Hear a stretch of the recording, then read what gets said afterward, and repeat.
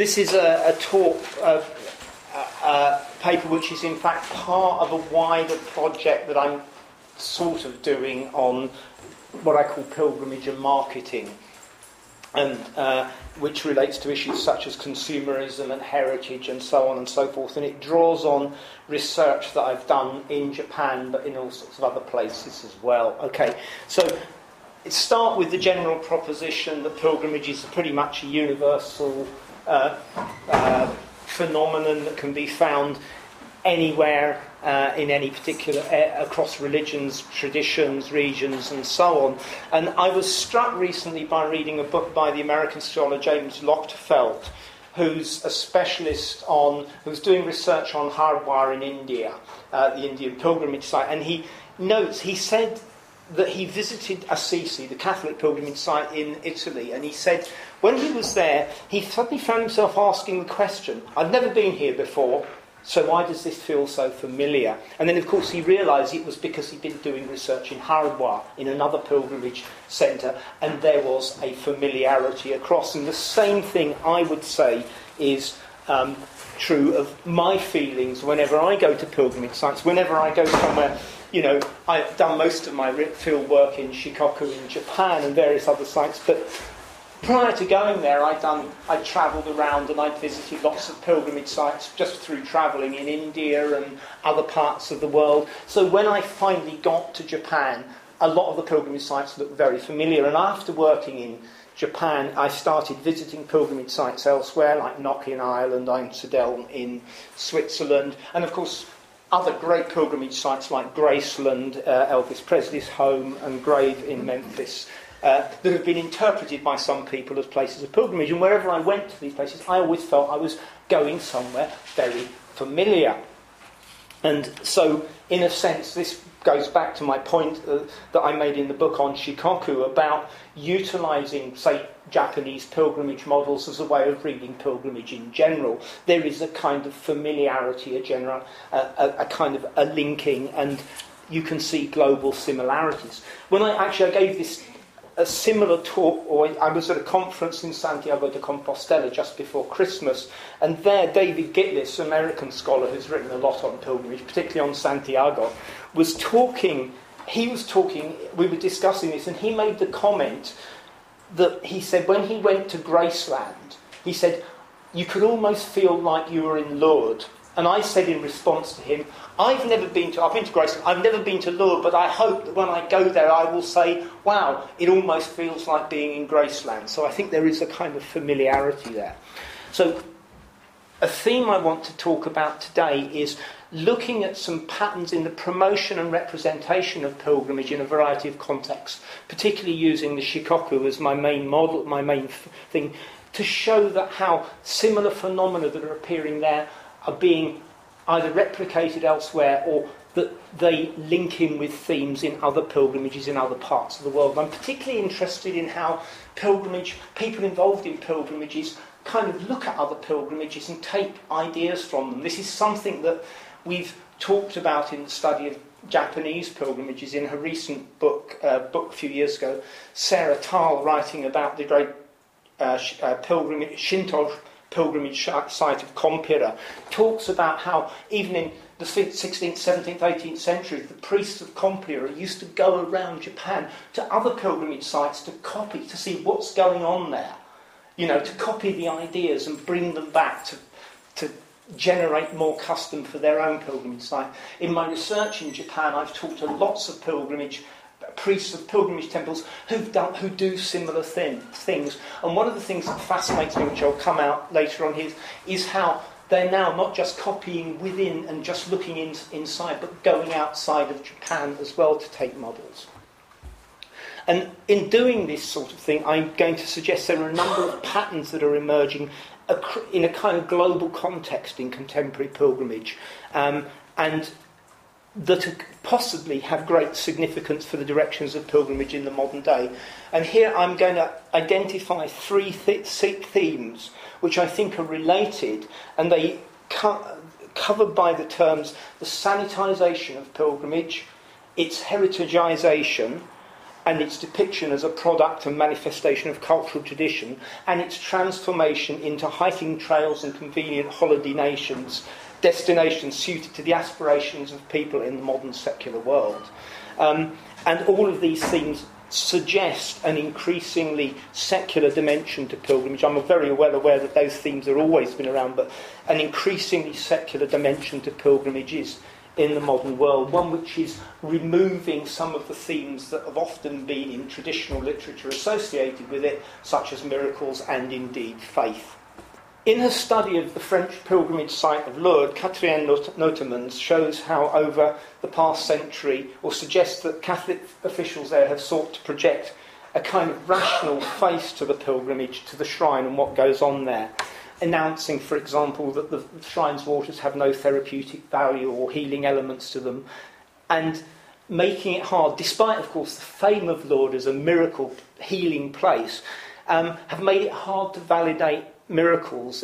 I think it's since 1859, according to Notemans, only 67 claims of healing as miracles have been ratified, the most recent one taking 50 years to complete the process of ratification. But what struck me about what Notemans' study was that she noted also that the authorities there had removed any physical signs that pointed to the presence of miracles by taking away objects such as crutches that had been left behind by pilgrims who claim they'd been healed there. The apparent wishes, obviously, of the authorities, the Catholic authorities, to downplay those themes can be rooted, or can be seen also in some of the contexts of the political social contestations that surrounded Lourdes from the outset, in the conflicts between the religious and the secularizing forces of 19th century France. And in a sense, one can see that pattern of trying to downplay some of the, inverted commas, irrational, miracle-focused elements of Lourdes by the church and by the authorities is rooted in that structure. But what struck me about her study was that as I read it, I thought, well, wait a minute, I'm seeing the same things going on in Japan. Because you can see, for example, on the Shikoku pilgrimage, which is, for those... Well, it's a pilgrimage that goes around the Japanese island of Shikoku, takes in 88 temples. If you walk it, it's a 900-mile journey. Most people these days do it by bus or car, but it involves taking in 88 temples. One of those temples, known as Iataniji, which is the 71st temple on the route, is famed, or used to be famed in pilgrimage lore, for its miracle stories. It's situated on a mountainside. To get there, even if you go by bus, where you come to the car park at the bottom of the hill, you still have to ascend a huge mountainous pile of steps to get to the top. And there are all sorts of legends and stories of miracle that happen there, where physically disabled pilgrims have kind of limped up to the top and then been healed and cured. And the physical reminders of such stories are scattered all over the side of the temple. There's up by the main hall, up on the final staircase going up to the main hall, there's this great array of crutches, leg braces, and all sorts of accoutrements that have been cast aside by so-called healed pilgrims.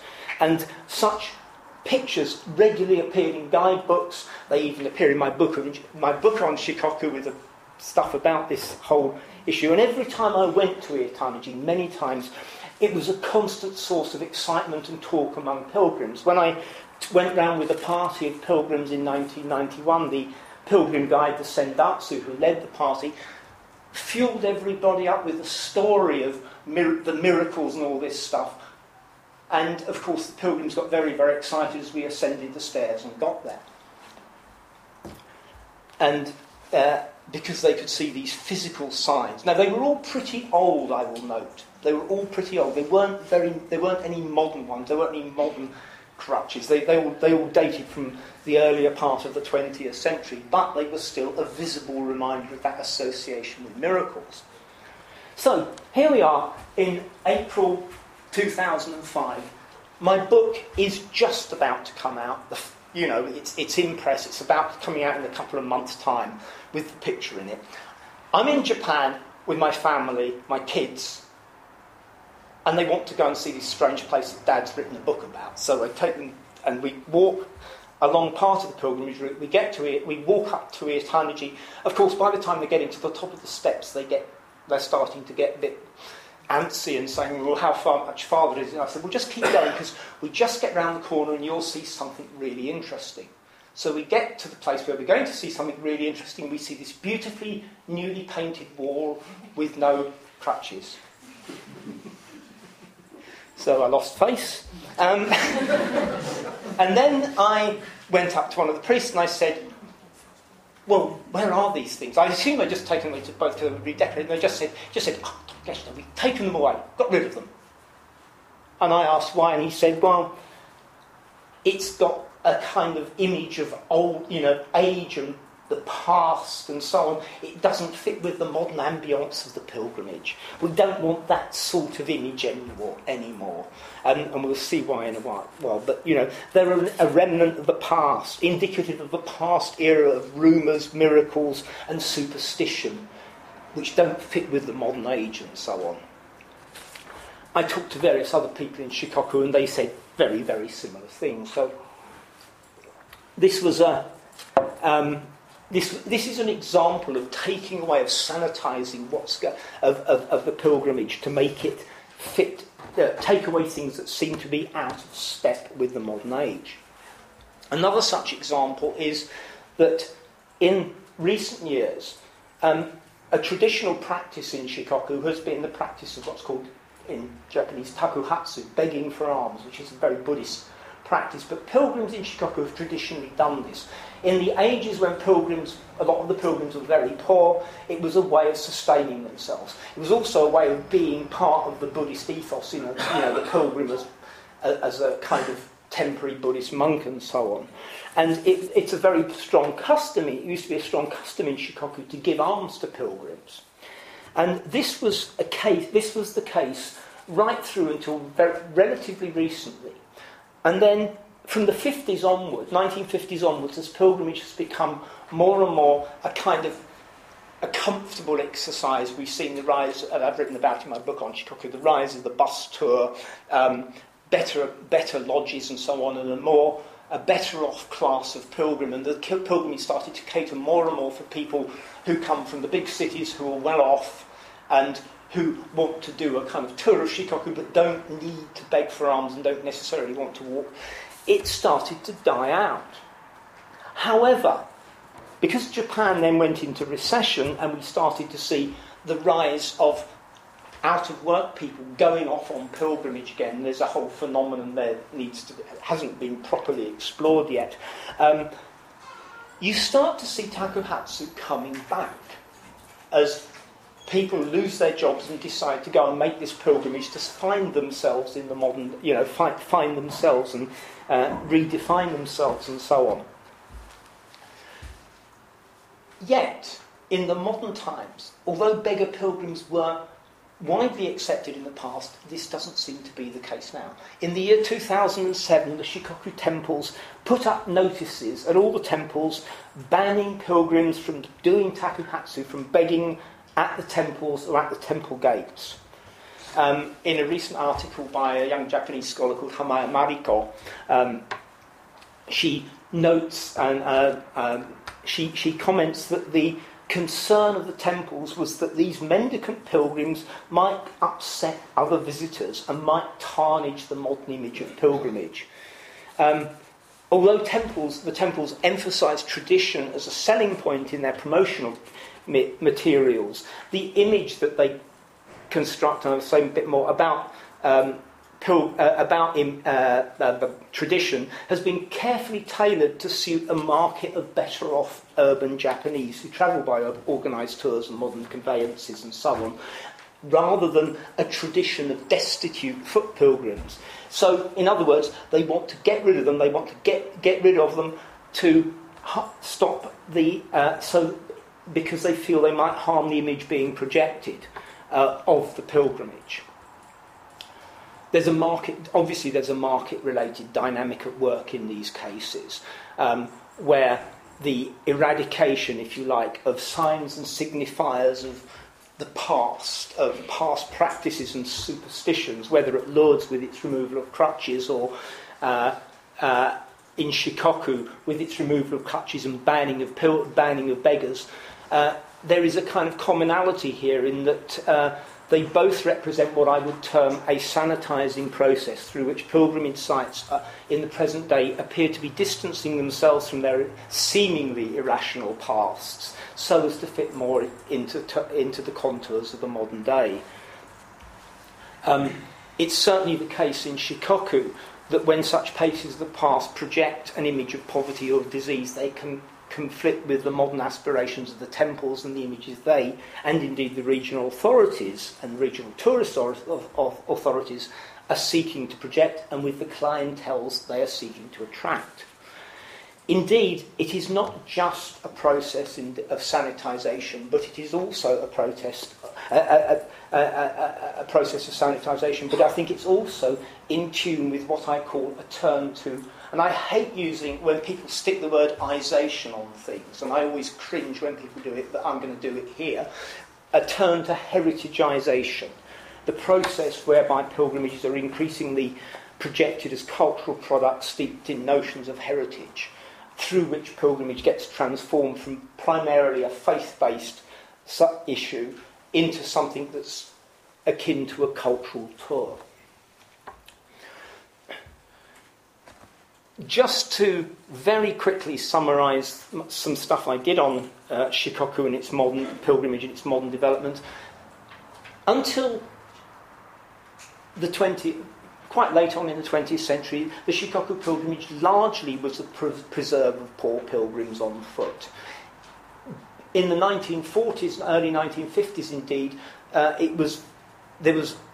the temples were semi-derelict and pilgrims were scarce. One can see actually very similar patterns to, say, Santiago de Compostela in this way, of a pilgrimage that was dying out and then got revived through all sorts of cultural forces and publicity and so on. As I've discussed with Shikoku, partially tied to Japan's economic development and growth, partially the rise of bus tours and publicity and so on, and Shikoku being sold as a kind of cultural product of the region, made the pilgrimage increasingly popular. And as we got more and more older, better off pilgrims from the cities, we've seen a massive growth in this pilgrimage.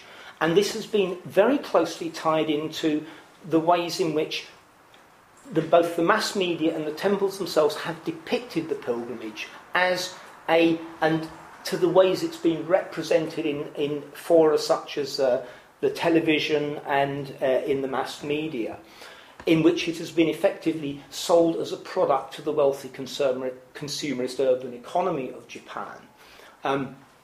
This has been particularly so in the way that the pilgrimage has been picked up and developed by agencies such as NHK, the Japanese national broadcaster, and by regional tourist authorities, always, I would note, in cooperation with the pilgrimage temples themselves, in ways that have focused on what I call idealised images of pilgrimage. For example, if you see television programmes about Shikoku, which appear quite regularly particularly on NHK, or if you look at the guidebooks that the temples produce, if you look at the publicity they produce, they always show us pilgrims dressed in spotless white clothing amidst beautiful scenery. Now, if you travel around Shikoku, you see those bits of beautiful forested scenery very occasionally. Most of the pilgrimage runs along highways.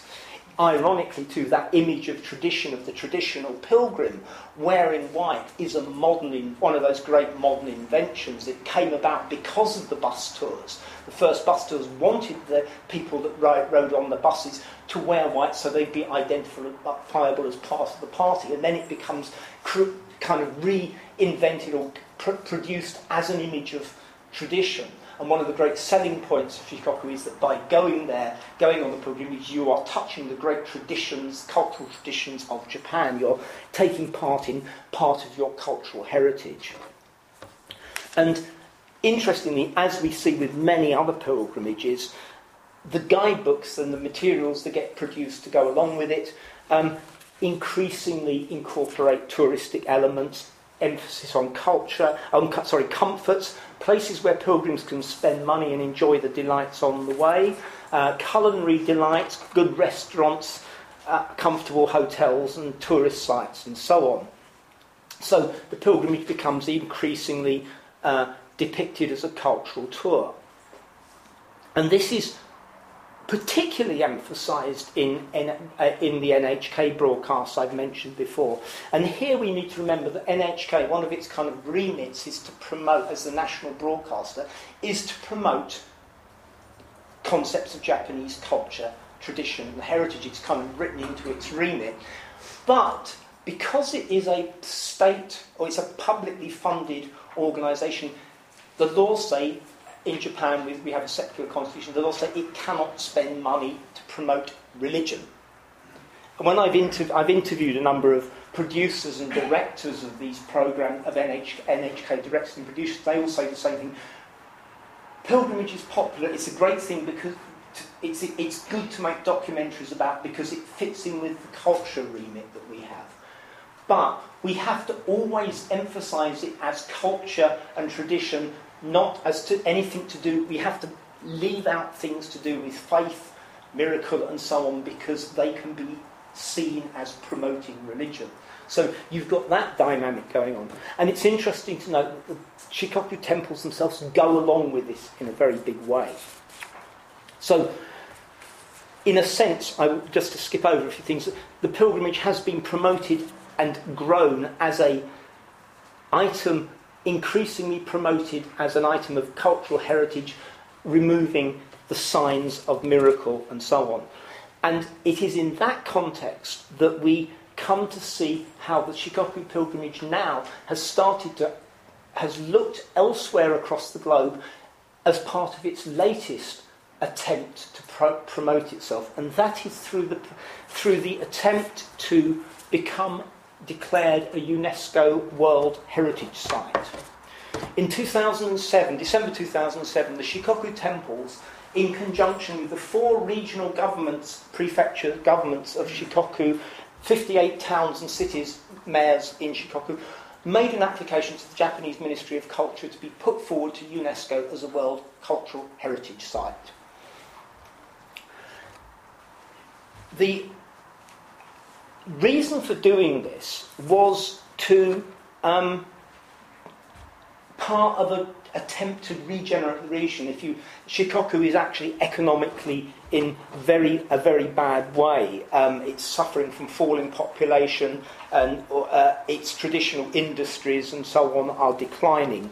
And this has caused serious problems and has caused both the national government to say to the regional governments, try and find some way of boosting the economy, and the regional governments doing it. And the one thing that they all agree on, the one thing that all the 4 prefectures of Shikoku share, is their pilgrimage. It's the thing that brings people to the island, and therefore they've alighted on this, and they've alighted on this as the way to regenerate the economy. And it's interesting to note that this campaign to get Shikoku declared as a World Heritage Site has been heartily engaged in by not just the temples and the regional government, but the local chambers of commerce. I spent time a year and a half ago interviewing all these bigwigs from the different chambers of commerce, including the head of Coca-Cola Shikoku as well, which is helping fund the campaign. And it's in this context I go back to the idea of copying and getting ideas from elsewhere, because it's where we have to look across the globe to the famous European pilgrimage of Santiago de Compostela, because it is the accreditation of Santiago de Compostela as a World Heritage Site, both not just the town but the pilgrimage as a World Heritage Site, that has provided the Shikoku temples with a precedent and an example. I won't go into any great detail because there's plenty of literature on Santiago to... I haven't done any research on it, of course, on the pilgrimage itself, apart from one brief visit to Santiago. But it's quite... Again, Santiago was the pilgrimage that was in decline until quite recently.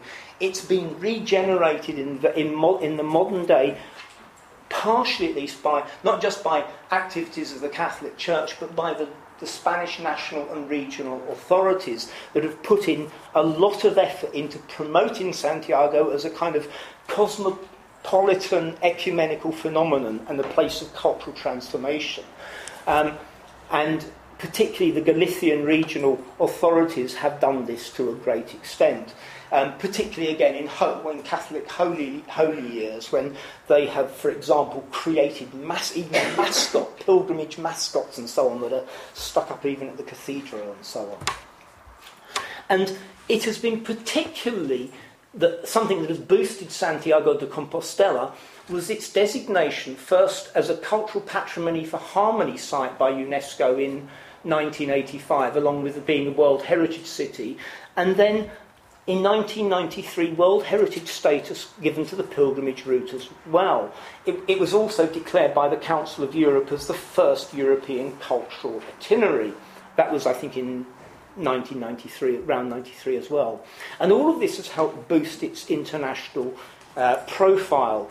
It's been heavily marketed as such, and it has acquired large numbers of pilgrims as a result. The numbers of pilgrims going to Santiago has risen dramatically. And when I was talking to people in the various regional offices there recently, they were all saying it's, that particularly the World Heritage designation has been crucial to this. And that image has been picked up by the people in Shikoku. It's a good example, in other words, of copying. And of course the people in Shikoku have seen this as a precedent. If you can declare one pilgrimage as a World Heritage site, then you can do it for another. And in fact, there has been a lot of traffic with Japanese people going to Santiago to do fact-finding, to talk to the authorities and so on. There's been a lot of this going on in recent times.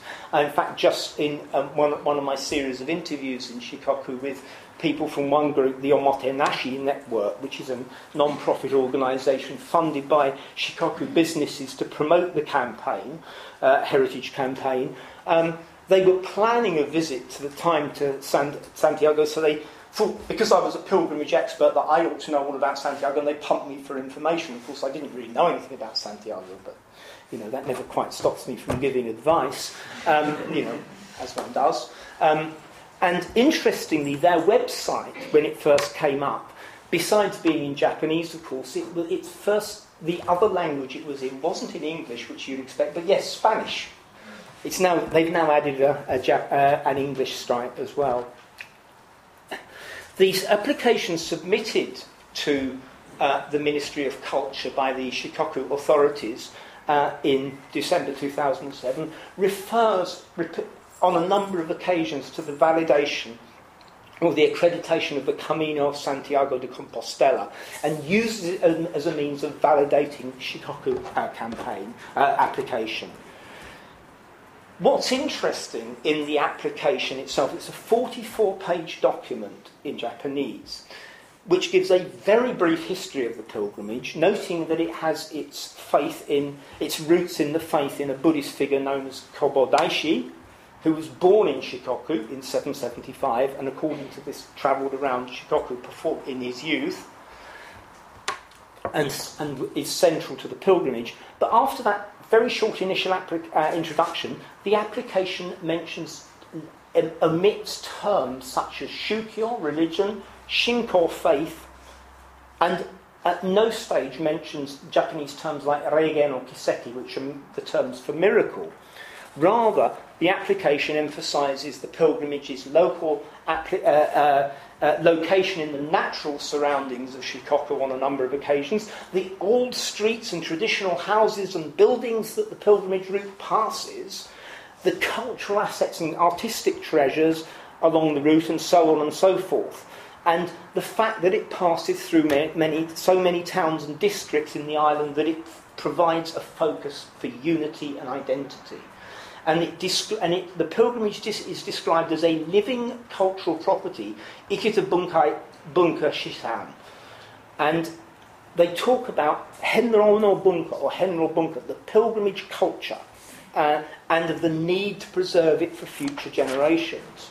this kind of this terminology has pervaded the heritage campaign in many respects. And in fact, when I talked to government officials in particular, they talked about the use of these terms and talked about how they were deliberately chosen to avoid any notion of faith, religion, and so on, because, of course, to talk about those things would contravene Japanese law for the government agencies concerned, but also because they realised that this would not be a suitable selling point to the wider public.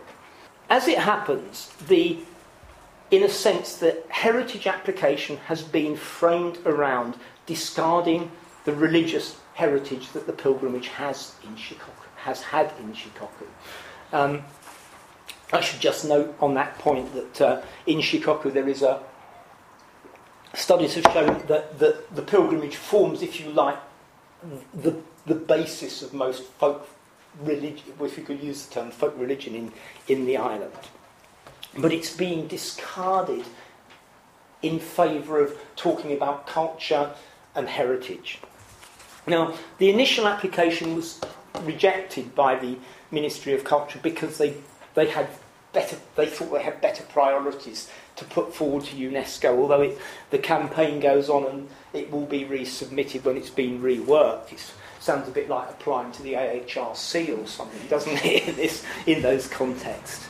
But it's interesting to note that this whole issue has been picked up very widely. Just about every university in Shikoku has now got on its books courses about the pilgrimage culture of Shikoku as a cultural facet where students study, walk bits of the pilgrimage, and they talk about it always as a pilgrimage culture and so on. I recently picked up some material from Naruto Kyoiku Daigaku.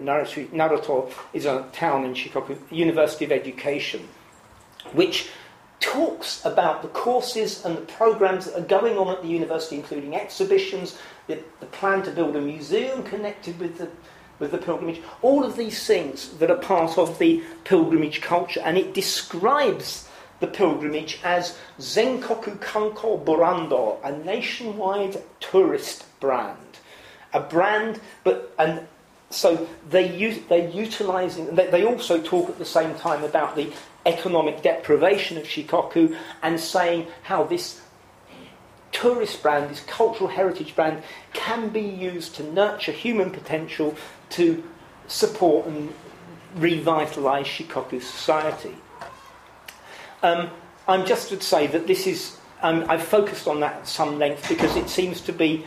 This seems to reflect a trend that is going across in global terms, where, like in Santiago, where the focus on cultural heritage, tourism, and so on has become part of the potent feature of the modern representation of the pilgrimage. The same sorts of things are happening in Shikoku, and in a sense, the Shikoku authorities have looked at Santiago and are imbibing some of those ideas. I think we can see this in other parts of the world as well, but I haven't got time to go into that if I want to finish in decent time. So I suggest that one contemporary trend in pilgrimage is its sanitised transformation into a cultural artefact and heritage tour. And another, which I think relates to this, is the development of what we call pilgrimage theme parks, in which not only are the unseemly or the irrational bits and pieces taken away from, inverted commas, real pilgrimage sites, but that the encumbrances and inconveniences of the travel itself are removed. And when we see the processes of sanitisation and heritageisation drawn together, a factor evident in pilgrimage theme parks such as the Holy Land Experience, which was a pilgrimage theme park opened in Orlando, Florida in 2001. And there are other examples of this around the world, including, I read recently, a plan to build a similar type of pilgrimage theme park in Haridwar in India, a Hindu theme park.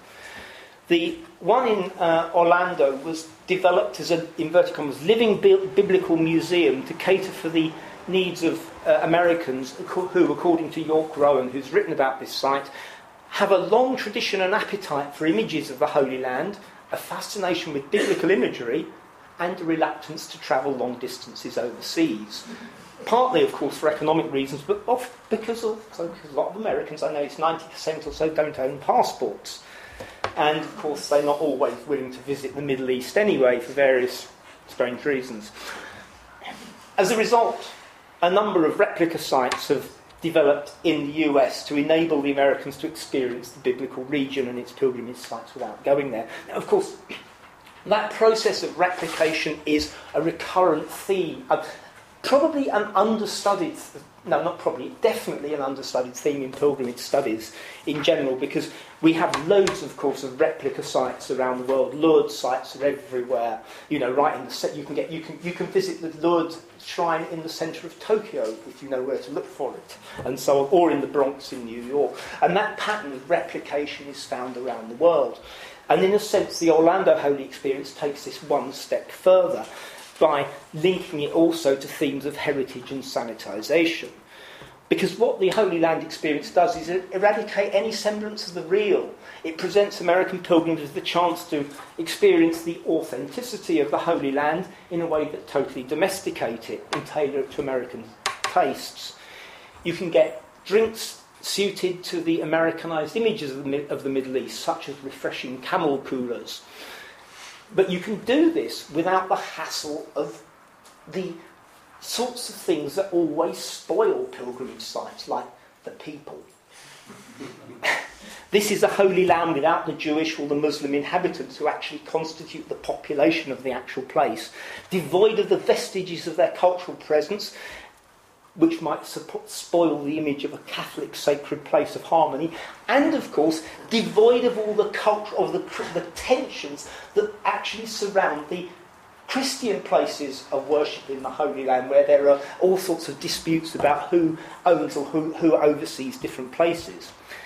Now, the Holy Land Experience is not an isolated case. I've been to similar things sorts of things in Japan, various Holy Land theme parks, such as in Kurume in Kyushu, in the southern island of Kyushu, a replica of the main Indian Buddhist site of Bodh Gaya, where one can see a replica of the main temple and experience this sacred Buddhist place without the need to confront the dust and the heat and the crowds of India, and so on and so forth. And indeed, that theme parkization idea is even starting to creep into Shikoku pilgrimage literature.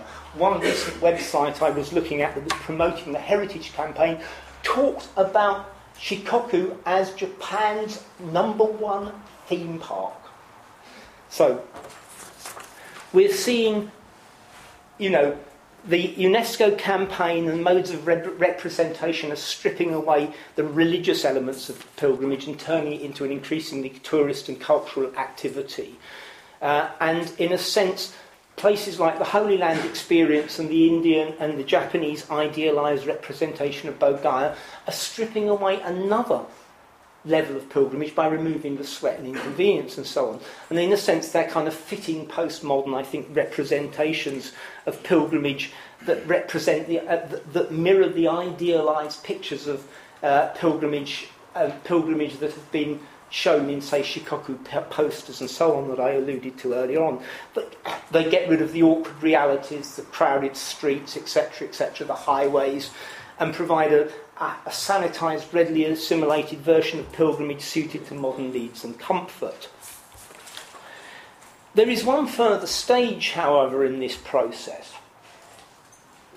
If pilgrimage is ever more a commodity, coterminous with convenience, consumerism and so on, it is also increasingly a pleasant tourist activity. Now, of course, we all know that tourism has been, we've talked about this before, that tourism and pilgrimage, they've always been intertwined. Probably the first ever tourist office was developed by the city of Venice in the medieval period to assist pilgrims and deal with their complaints and so on. We know the first package tours appeared with Venetian tours to the Holy Land, and in Japan, the first package tours developed in the 16th, 17th century as package tours to Ise to do the pilgrimage. But in a sense, in more modern times, the association with pilgrimage, between pilgrimage and tourism, I think has gone a stage further with pilgrimage places being promoted as tourist and holiday destinations and often as cheap and affordable forms of tourism.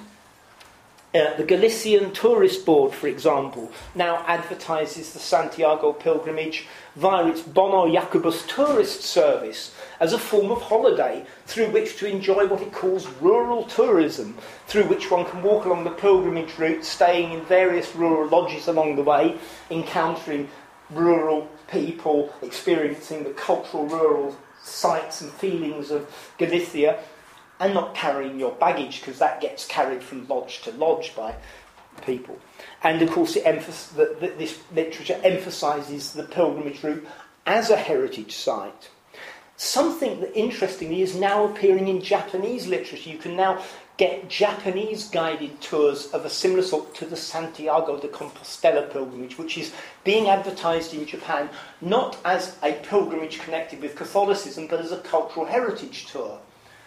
And interestingly, I gave a lecture in Japan a few years ago where I was talking about Santiago in these terms, and talking about how there had been a decline or a downplaying of religious faith and an upturning of kind of culture and so on.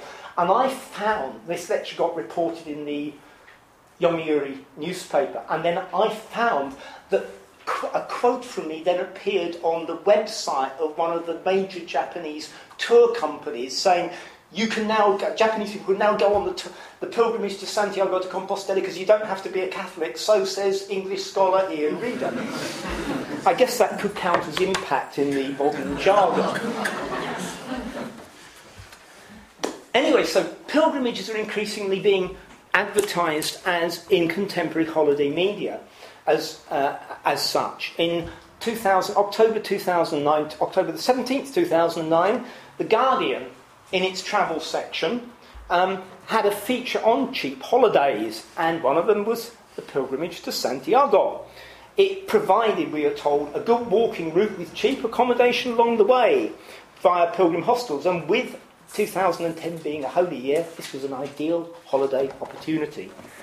Later, January 2010, The Guardian returned to this sort of theme with 30 fantastic new trips for 2010. And these included the Kumbh Mela pilgrimage in India and Santiago. And there are various others. I've got some more examples from Santiago, the Camino Walk service and so on, which again talk about pilgrimage as a kind of cheap and as a pleasant holiday. And again, we're seeing similar things being replicated or mirrored in Shikoku. Even in the 1930s, the pilgrimage was first advertised as a popular hiking route, as a way to get away, and so on. In recent times, NHK has picked up the theme. In 2006, it broadcast a series of programmes called In the Shumi Yuyu, or Pleasurable Hobbies series, about the pilgrimage, in which it focused on the pilgrimage as a pleasant form of hiking, suitable as a hobby pursuit that could be done at one's leisure.